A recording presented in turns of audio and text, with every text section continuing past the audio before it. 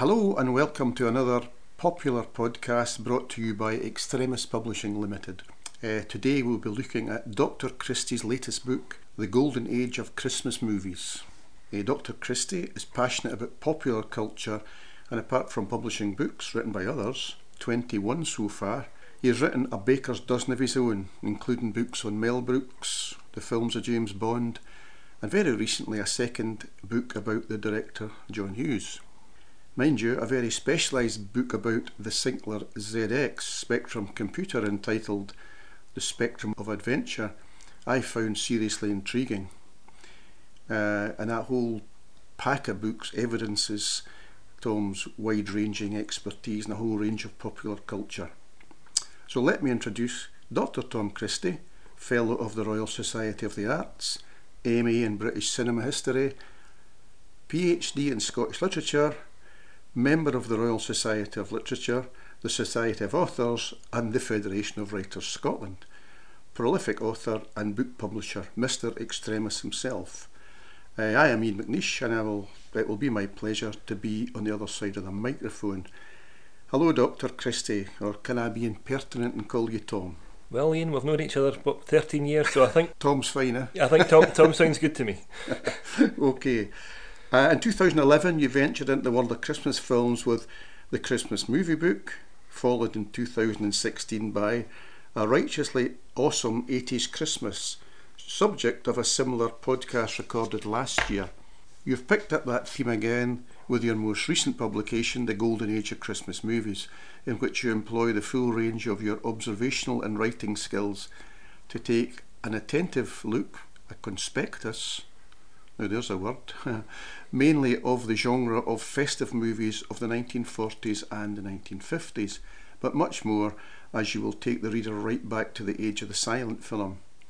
A tour de force of information and detail, not just a stocking filler for film buffs, even those solely interested in the Christmas movie, but a must, in my opinion, for film and media students, an important book to fill the library shelves of universities and colleges far and near. It's more than that, however. It's an interesting and enjoyable book, accessible to all who take a pleasure in the written word. Oh, and it's full of facts for you quiz fiends out there. Anyway, enough about me. Tom, I see in the book that the foreword is by America's favourite Santa Claus, Joe Moore. How did you get him to write a foreword for your book? Well, I've known Joe now for, must be about 6 or 7 years. And how we got to know each other, oddly enough, was through LinkedIn, the professional social networking site. Oh. Now, I joined LinkedIn, I think, about 2012, 2013, and one of the things it does is it recommends other people in your field who you might know, or people that you might have a reason to connect with. And Joe, in addition to being a professional Santa Claus, is also a prolific author and publisher, and he runs his own company called the North Pole Press. So, as you can imagine, having written books on Christmas cinema before, we became good friends and we'd stayed in touch ever since. So it was very kind of Joe to agree to write the foreword for the book, as he's someone who really has an encyclopedic knowledge, not just of Christmas cinema, but of Christmas generally. Does that mean that your book will be on sale across through his outlets? Well, the book's available really anywhere that you can buy independent publications. Yeah. The distributor that we work with covers about 87% of the globe, so right. Technically, yes, you can buy it in America, Australia, or anywhere else you would like to buy it. And the fact it's got his kind of, sign of approval, as it were, can only help, I suppose, across the pond. It certainly meant a great deal to me, yeah. Because, as I say, Joe is very much Mr. Christmas, and has been appearing as Santa Claus now for many years. There you go. So, having read the book, I notice, well, in my view, it can be divided into 3 distinct sections. The main focus is on 17 most well-known Christmas films from the 40s and the 50s, 1940s, 1950s, including old favourites like Meet Me in St. Louis, It's a Wonderful Life, 1946, the year I was born, Miracle of 34th Street, 1947, Scrooge and White Christmas, with famous names like James Cagney, James Stewart, Katharine Hepburn, Doris Day, Cary Grant, Bette Davis and many more. A question really now, do you think the 1940s and the 1950s marked the era when the Christmas film came of age, came into its own really? Yeah, I think that's right. I think certainly in the mid 1940s in particular, you start to see the main themes of Christmas films starting to be laid down.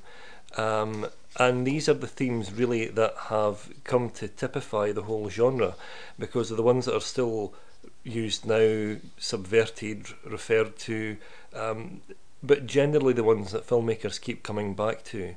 There had been Christmas films before the 1940s. Certainly, as I see it, the 1940s and onwards were the period where Christmas really started to become its own genre of film. That it was no longer very much a kind of subtopic, but really the whole point of the film itself. And out of that, and out of the studies, did you detect any main themes being established in the Christmas film of that era? Well, that's interesting, actually, because the main themes that come out of the Christmas film in the 1940s are the ones which I imagine everyone will be able to automatically recognise. You have very much a recognition of the tension between materialism and commercialism on one hand, and the sort of traditional altruism of the Christmas period on the other. You have the celebration of community in the family unit, and of course that broadens out as the period goes on, because initially you have the celebration of the nuclear family unit. Then you start to have, in films like It Happened on Fifth Avenue, a recognition that the family is more than just blood relations, that it can really encompass a whole variety of different people, that you make your own family essentially.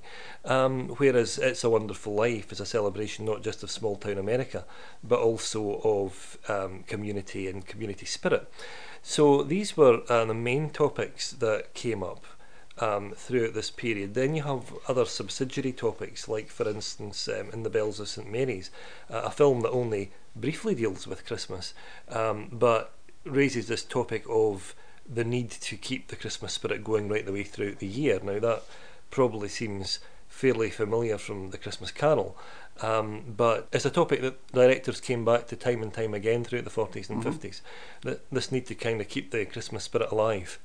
So Anna, right, this question just came to me as you spoke there, and I know it's not in the particular era, the era this book's about, but is Trading Places the same kind of message that you talk about that's starting to develop through here? Yeah, that film. the John Landis' Trading Places from 1983. Yeah, I mean that very much is a film that refers back to those kinds of themes, that kind of topicality, and there's actually a very strong thematic link between It Happened on Fifth Avenue and Trading Places, because you have this billionaire who is, for a variety of reasons, forced to pretend that he's a homeless man, which chimes in, of course, with Dan Aykroyd's character in Trading Places. So yes, there's very much a scepticism of conspicuous consumption and the question of whether or not that is a kind of existential threat to the Christmas spirit, and both films kind of deal with it in the same way. But this question about, can money ever buy you happiness, or in fact does it actually isolate you from people?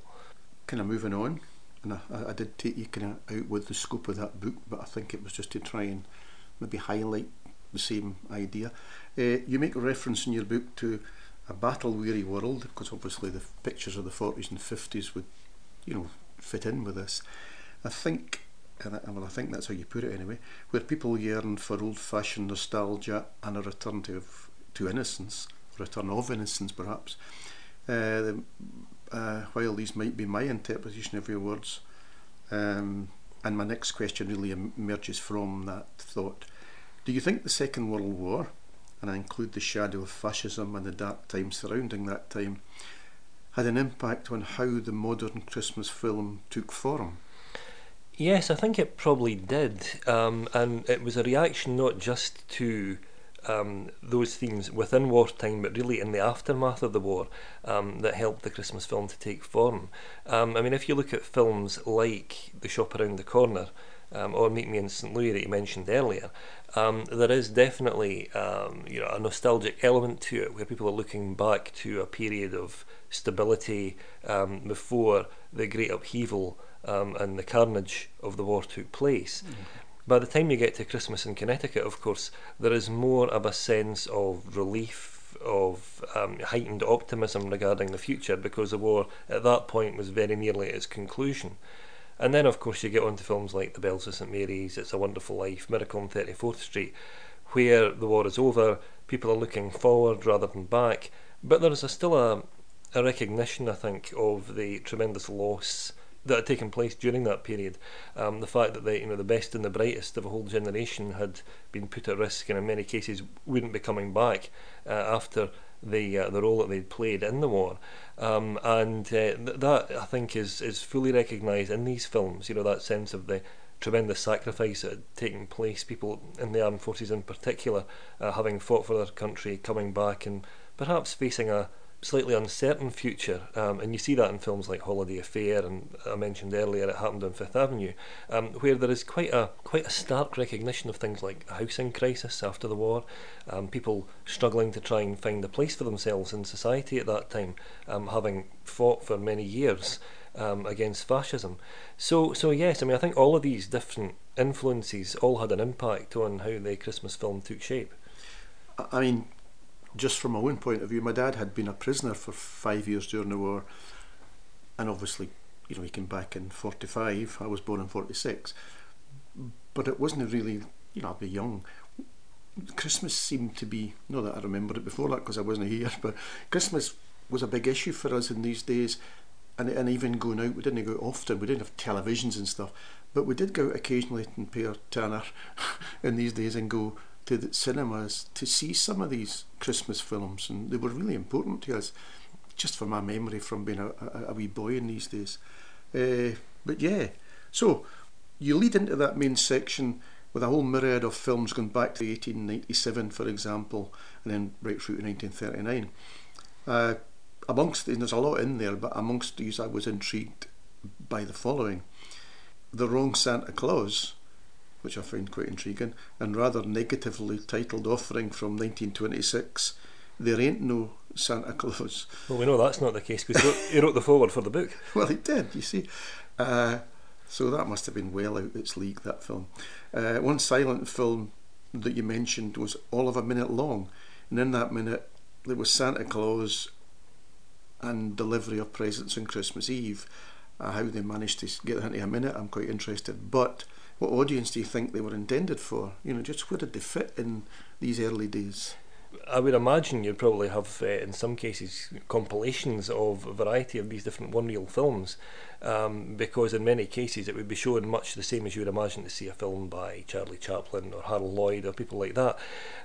But from these very early films, there's this very much, as you say, this kind of attempt to generate the excitement of Christmas and what Christmas meant to people. Yeah, I think it's quite interesting how they have developed, because often in these early films you see these domestic situations with Christmas almost being incidental to the snapshot of everyday life, this kind of slice of life depiction of people living their lives in that period. So it's quite fascinating almost as a snapshot of time gone by. Yep. In that same kind of era, you referred to Babes in Toyland and it morphing, I think that's the term that I'm using anyway, into March of the Wooden Soldiers, if I'm correct, and I think you used the terms inventive and offbeat about the latter. I just wondered if you could explain why the name changed, if you know that, and what do you mean by inventive and offbeat? How did you explain that? Well, they often, in that period, and even now, you'll notice that producers will change, or sometimes studios will change the title of a film to suit particular markets. And it is interesting, March of the Wooden Soldiers or Babes in Toyland, because it's a film that's been remade over the years, but I think certainly the Laurel and Hardy version will always be the best remembered one. What is intriguing about it is the fact that Stan Laurel was notoriously perfectionistic, And if anybody ever asked him what his favourite film was, he would always say, oh, well, every one of them had faults, problems that I would have liked to have rectified. I was never entirely happy with any of them. But one particular interviewer decided to turn the question on its head and said, well, what was your least imperfect film? What one had the least flaws in it? And immediately he had said March of the Wooden Soldiers. That was the one that he felt the most pride in. So it was an inventive and offbeat film, really, because it was an unusual, for the 1930s, feature in the sense that it has this very overtly Christmas setting, with Santa Claus appearing as a character. There is no question about the fact that this is, very much a kind of proto-Christmas film, as we would understand it now. And I think we take these fantasy settings for granted now after films like Santa Claus the Movie in the 1980s. So it's quite easy to overlook just how inventive and really how pioneering this film was at the time. Thanks, Tom. Now, the last section, after that main bit with the 17 films I mentioned, the last section which takes us through to the end and actually covers films that were already in there but were maybe, you've given less focus to. However, it covers 33 films, and you've entitled that about other Christmas films of the 1940s and 50s. While the majority of these films I have difficulty in recalling, for example, 10th Avenue Angel, which I'd never heard of, Destination Tokyo, Desk Set, The Cheaters, and So Proudly We Hail. One or two other quite memorable are in there, however. The Greatest Show on Earth, 52, and Holiday Inn in 1942. The latter, I think anyway, including arguably the most popular Christmas song ever. Well, some may disagree. White Christmas by Bing Crosby. And I don't suppose a book on Christmas films would be complete without some reference to Charles Dickens, however, in particular Christmas Carol. You mentioned Marley's Ghost, the first surviving film version of the story from 1901. The question kind of rolls into three from all that. Do you have any idea how many versions of Christmas Carol were actually filmed in the period covered by your book? And to lead on from that, how many Scrooges were there, and which actor did the best Scrooge in your opinion? Looking back, I think there's a good number of Christmas Carol adaptations in that period. I think there's about 12 or 13 mentioned in the book. And of those films, more or less all of them featured a different actor in the role of Scrooge.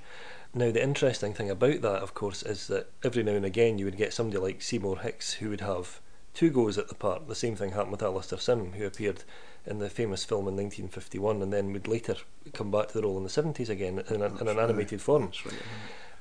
So, it's a hugely interesting area, actually. There is a researcher called Fred Guida who wrote a book about nothing but adaptations of A Christmas Carol. And really, because there are so many televised versions and adaptations of it, generally after this period, it's astonishing to see just how many variations there have been on the same tale, and that includes people like Vincent Price, Ralph Richardson, leading up to the present day, of course, and people like Michael Caine and Jim Carrey. Some of them are quite dark. Very dark, yes, absolutely. Some of them have actually quite a gothic quality to it, and that's part of the reason why my favourite of the adaptations was the Alistair Sim version.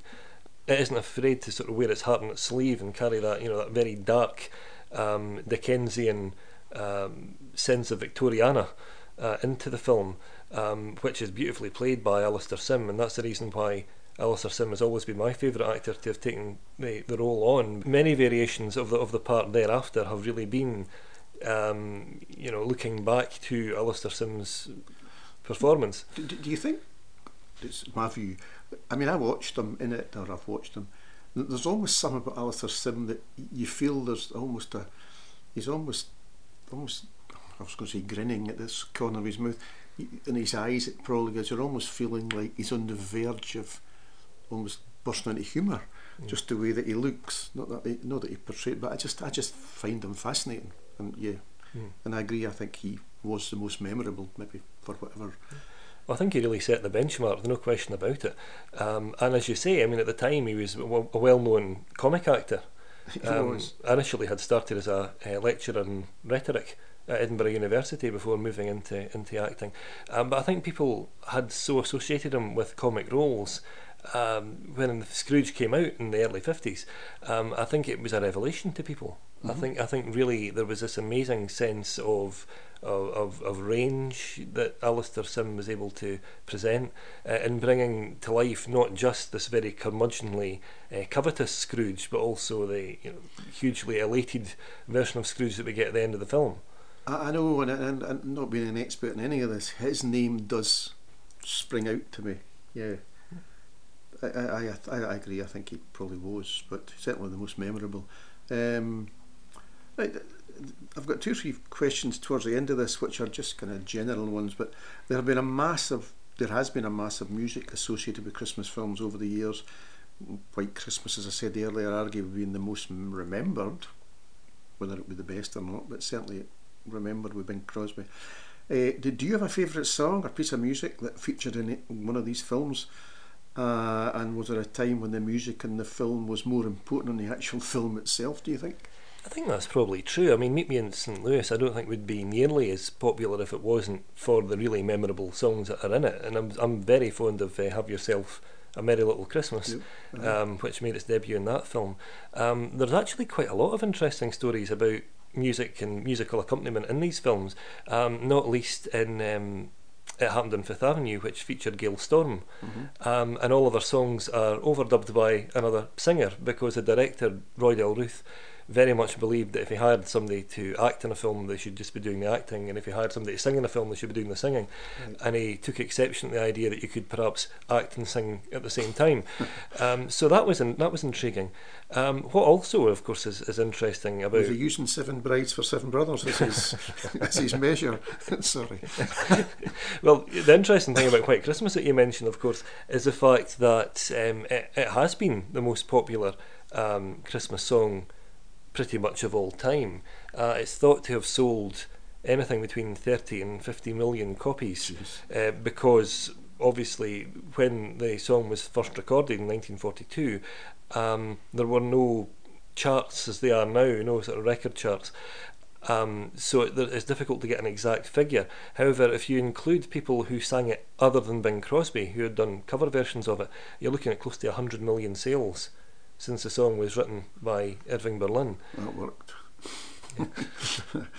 Okay. And it's interesting because apparently when Bing Crosby first looked at the sheet music that had been given to him by Irving Berlin, he just took one look at it and just nodded and said, "Oh, I don't think this will cause any problems," and obviously had no clue of just how hugely successful it would be for him, for his career and for Christmas films generally. I suppose it maybe showed you what a professional he was as well. And, so to move on in that same kind of theme, not about music but just about these interesting things, your research probably, or must have, come across some interesting facts, stories, fallouts, bloopers, I don't know, I think it's a modern word, bloopers, is it, involved in these films.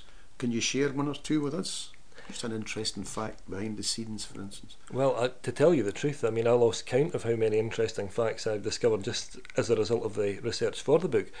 Among my favourites were the fact that Jimmy Stewart celebrated his 50th birthday on the set of Bell, Book and Candle, or the fact that It's a Wonderful Life had been recorded during a heatwave, which is rather difficult to imagine when you consider, the snowy scenes that everybody remembers from the film. That's good. The interesting thing about that is the fact that the film actually won an award for its use of artificial snow, because up until then... Is there such an award? Well, hard to believe, but yes, there was for special effects. Okay. Because up until then, if you wanted to have, bearing in mind the film was in black and white, if you wanted to have artificial snowfall, it was generally cornflakes painted white. And of course, you would hear the crunching through the film. Oh, so really? It would mean that you had to record. I didn't know that. You had to re-record the dialogue after you'd done it. Now, Frank Capra didn't like to do that. He preferred to have live dialogue. So the only way around it was to make this new snow substitute, which was actually it was a strange compound which included fomite, which was that was used in fire extinguishers, and it was put in very heavily compressed into a fan, and that's what created the realistic snowfall that you see in the film. So I'll never look at my cornflakes again without thinking of My goodness, that's But interesting. you If I need- leave them long enough to turn white, I've Like, got to you'll need to get the Tipex out, that's what it is. Do them flake by flake. Right, But yet, there's other things as well. I mean, there's a film called Christmas Eve, which is a lesser known Christmas film of the 1940s. And it features George Raft, who is well known for playing yes, he's tough guy roles. That's right. And there is a scene in the film where he has a fight in the engine room of a yacht, a private yacht. I won't spoil the film for people who haven't seen it. But what isn't particularly well known is the fact that he actually received first degree burns from a special effect that went wrong in that scene, and had to go on through the rest of the film with these burns, which just shows what a hugely professional actor he must have been, because you would never know from his performance this had been the case. I didn't catch them all, but you cover quite a lot of that in your book, some of these wee incidents and things. Right, do you have a favourite actor? Kind of obvious question, I suppose, or even perhaps a director through that period that kind of stuck in your mind as being, perfection or whatever, Well, I was always very impressed by Cary Grant's performance in The Bishop's Wife, where he plays this very suave angel called Dudley, who comes to the aid of a bishop who is looking to build a new cathedral in his community. He's having difficulty doing it, and Dudley comes down to help him, not in the way that the bishop actually expects, because what he really does is not so much help him with the cathedral as help him realise what really is important, which is people and community. And Cary Grant gives such an assured and very warm performance, it's actually difficult to think that initially the two roles would have been swapped. There had been an earlier version of the film which Samuel Goldwyn had destroyed and decided to go back to the drawing board with a different director, whereby David Niven had played the angel and Cary Grant had played the bishop. And knowing the film so well now, it's virtually impossible to imagine the two roles being swapped at this stage. Yeah. In terms of a director, though, I'm very impressed by Michael Curtiz. He had initially, of course, directed Casablanca to great acclaim in the 1940s, but in the 50s he gave us White Christmas, and he then gave us We're No Angels, two films that were produced in VistaVision in full colour, but totally different films, both of them with Christmas at the centre of them, completely different, and beautifully made actually as well. We're No Angels being one of Humphrey Bogart's final films, and a very rare chance to see Humphrey Bogart in a comedic role, actually showing off quite an impressive singing voice as well. Both films talk about the importance of community and the importance of family, unconventional family units in a way, because in White Christmas we see this old wartime platoon coming back together to support their old commanding officer who's basically been a sort of father figure to them.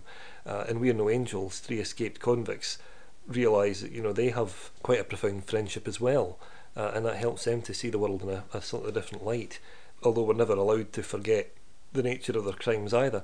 So for that reason, yes, I think Michael Curtiz was a really quite a profound figure for the 1950s when it came to Christmas films. Is there such a thing as a conventional family unit, you might ask? So, just putting you on the spot, do you have a favourite Christmas film from that period? And if you have, why would it be your favourite? That's an intriguing question actually, because there are just so many good films from this period. I mean, I've called the book The Golden Age for good reason, because really every single one has something to commend it, of the 17 main chapters in the book. But if you were to hold me to any one particular film as being a favourite, I think I'd probably say The Holly and the Ivy from 1952. Just simply because it is such a really remarkable period of British history, pickled in aspic almost, as a result of this film. It's a kind of film that you'll never ever see again, because a few years after it, along came the kitchen sink dramas with the realism and less than ideal aspects of British society and the British culture at that time. But The Holly and the Ivy really brings about this kind of very family oriented Christmas of the 1950s, this kind of post-war Christmas, which even then the characters know is passing them by. Was that a British film? It was a British film, was yes. It? Okay. It was George Morrow Ferrell was the director. Okay, yeah. And it features Ralph Richardson as this elderly vicar. The thing is, he was only 50 when he played the part, but you would easily put him maybe in his mid to late 70s or older, because he's just the makeup's really good and his posture and everything. People think that about me, and I've not got makeup on. I mean, so the performances are absolutely pitch perfect. You've got Denham Elliott, who of course would go on to win That's right, aye. the best supporting actor BAFTA 3 times running in the 80s, the only actor ever to do so. He's very, very good as the parson's son. Celia Johnston's in it. Yes, got it all. Yeah, it's She become a dame at one. She did indeed, yeah. So, that's correct. Yeah. So it's a who's who of British acting talent of the 1950s. But the thing is, it doesn't idealise this period either. It's nostalgic, but it's not looking at it through rose-tinted spectacles, and that's really got to be something that's commended, because it's pointing towards the social realism of the kitchen sink drama. But it's a very faithful adaptation of Wynyard Brown's play as well. And can you still access that film? Yes, you can. It's out on DVD now. Is it? So you can certainly still get a hold of it. Yeah. I can see my wife's Christmas looming. So, yeah, okay. I've covered kind of some of your thoughts on the films and who's in them, etc. So, if anybody reading the book, what did you hope, or what do you hope they get out of it? And I'm not saying is there a message in the book, but just what would you like if people reading it to actually take from the book? You know. Well, what I'm hoping is that if I've brought to people's attention a film that perhaps they hadn't heard about, or a director perhaps whose work they hadn't been familiar with, then as far as I'm concerned, I've done my job. Because what I really wanted to do was try and bring together a kind of series of snapshots of the films that helped to make the Christmas film what it was, and that helped to kind of construct the genre that we recognise now. So films like It's a Wonderful Life and A Miracle on 34th Street, people immediately will remember. But there are other films as well that I've touched on, like Christmas Eve, like It Happened on Fifth Avenue, The Lemon Drop Kids, another really good one. Yeah, saw that. These are all films which have, for one reason or another, never quite become the sort of legendary Christmas films that have predominated over the years, and in many ways it's such a pity that they've been neglected. But they are worth a look. I think every one of them is worth a look, absolutely. Yeah. I mean, the book, it's a comprehensive look, detailed, of a whole myriad of films in there. It's really impressive. I mean, the work you've put into it, and it's, as I said at the beginning, this is a must-read book. Certainly for the professional in the area, but for anybody who's just interested at all in the film, or just interested in just life and what's going on. So, having done that, what's your next venture into the written word? Well, I can't say too much about it, except to say... You said that last year. Well, this year it really is a shift in gear, though. All I'll say is, if you like Scotland, if you like Scottish culture and history, the next book will hopefully be right up your street. Good. So, that's me kind of run out of questions and perhaps time, so I can conclude with a couple of words of my own. So thank you for your honest answers and your patience with the questionnaire, because I enjoyed it. Hope other people do. There is still time before Christmas, and a book's an essential stocking filler. No reason why that book should not be the golden age of Christmas movies. So have a look at the Extremis Publishing Limited website, www.extremispublishing.com, or follow on the Facebook site. There'll be something there for you. So, for all listening, have a great Christmas, peaceful New Year from Tom and me, and all at Extremis Publishing. Thank you. Merry Christmas, everybody. And the same from me. And a Happy New Year.